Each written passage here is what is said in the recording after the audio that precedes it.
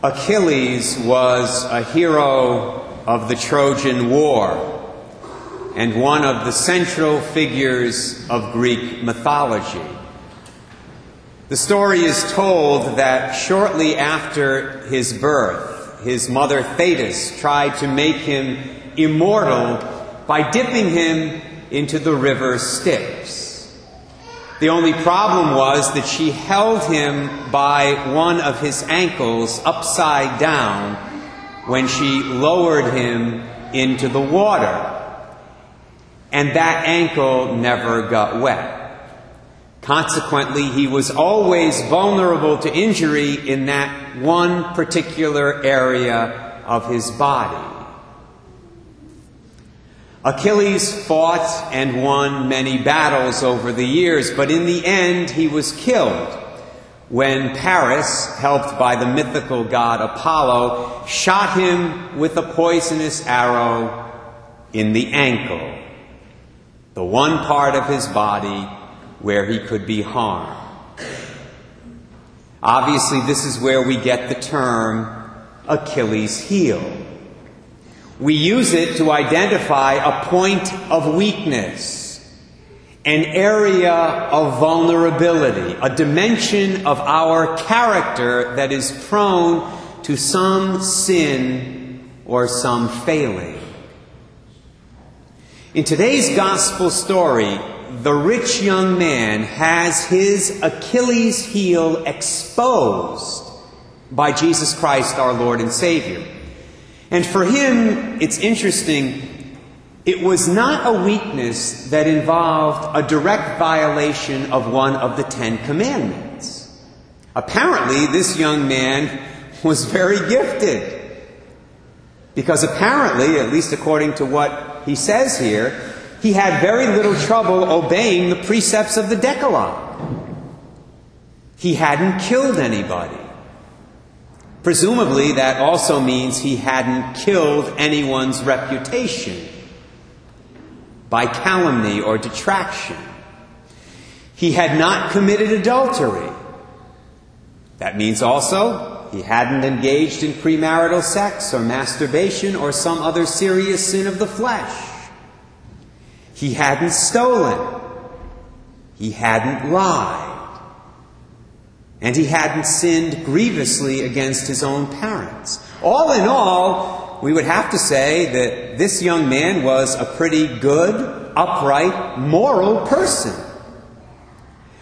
But like everyone who suffers from the residual effects of original sin, and that includes all of us, he did have a spiritual Achilles heel, an excessive attachment to his possessions. So Jesus challenged him to deal with it. Remember, Jesus was and is God. He knew everything. He knew this guy's heart. He knew his weakness. So Jesus challenged him. He said, "You are lacking in one thing. Go, sell what you have, and give to the poor, and then you will have treasure in heaven. Then come and follow me." We know, of course, what his response was. This young man failed the challenge, and he failed it miserably. As St. Mark tells us, at that statement of Jesus, his face fell, and he went away sad, for he had many possessions. Sometimes a spiritual Achilles heel is obvious, as was the case with this rich young man. His heel was his materialism. For other people, it might be another weakness, a weakness for some sin of the flesh, including the viewing of pornography on the internet. I think in our modern technological age, that has become an Achilles heel for a lot of people, young and not so young. It might be a weakness for alcohol or drugs or gambling.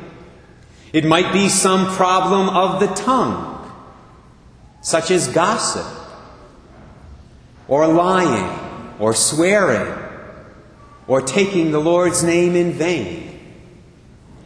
At other Sometimes, however, the Achilles heel we have might not be so obvious. And I'll give you one example of a less obvious one. Most of you know that some Westerly High School football players were caught drinking at a high school dance a couple of weeks ago and were thrown off the team for the rest of the season. I commend the high school administration, incidentally, for doing that. They made the right decision. However, the Westerly Sun recently reported that the mother of one of these players was planning to have her son transfer over to Stonington High School. Of all places, right? So that he can play football again this season. This woman's spiritual Achilles heel might not be so obvious to her, but it's there, and sad to say, it's her relationship with her own child. Instead of allowing him to experience the negative consequences of his immoral and also illegal behavior, and teaching him to be responsible for what he's done, she is actually teaching him to be evasive and irresponsible. She may not be doing it intentionally, but she's doing it nonetheless. Not so much by her words, but by her actions. She's unwittingly giving him the message that his behavior in this life really doesn't matter. By her actions, she's saying to him, son, you can live by your own rules. You can do whatever you want. And don't worry one bit about the negative consequences of your bad choices. You can always find a way to escape from them, if you really want to. Now we have to be very careful about pointing fingers at this woman, because she's not the only one that has an Achilles heel. We all do. We might even have more than one. That's possible. But this is not an excuse for sin. Having an Achilles heel is never an excuse for sin.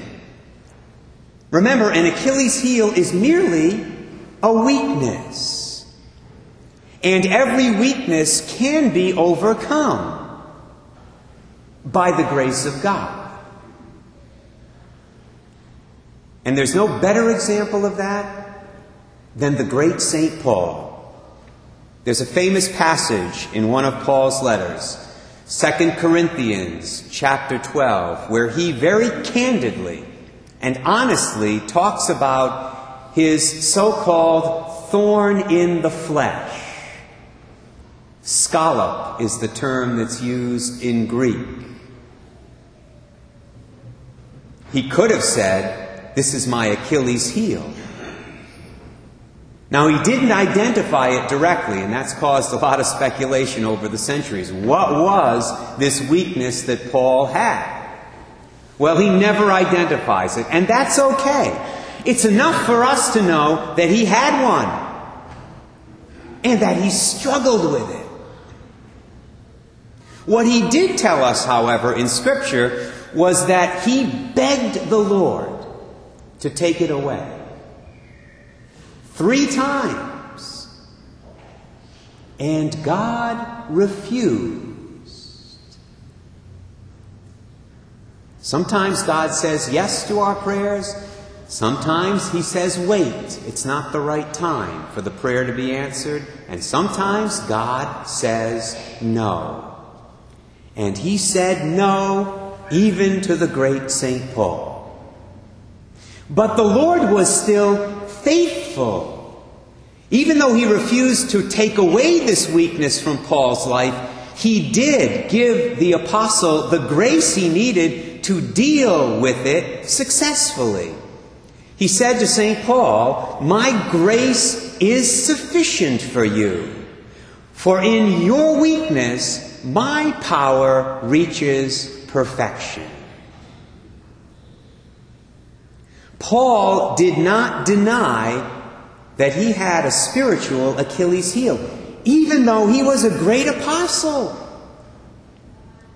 Rather, he humbly admitted it. And just as importantly, he dealt with it. God wants all of us to do the same thing.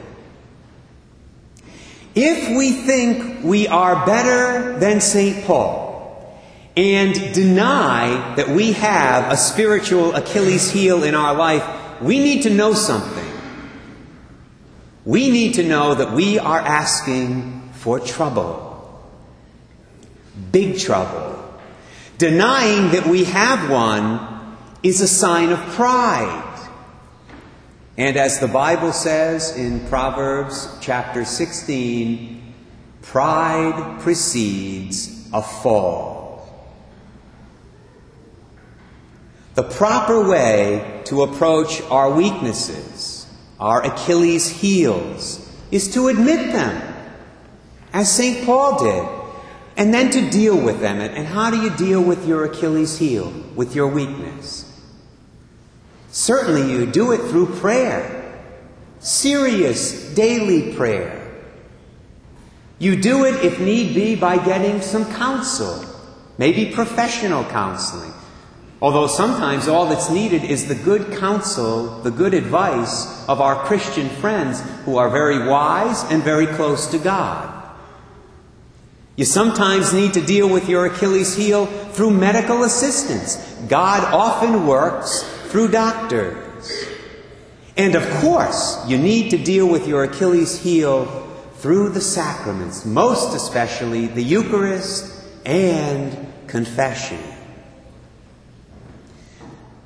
Like it or not, my brothers and sisters, Satan will always be shooting his arrows at our Achilles heel. He knows what it is. He's really smart. He knows your weakness, and he knows mine. That's a fact. And he won't stop shooting those arrows until we take our final breath. So we'd better get used to it. But the good news is, those arrows can always be blocked or pulled out after they strike by the grace of God. The only question is, will we seek that grace and use it like St. Paul did? Or reject it and suffer the consequences like that rich young man?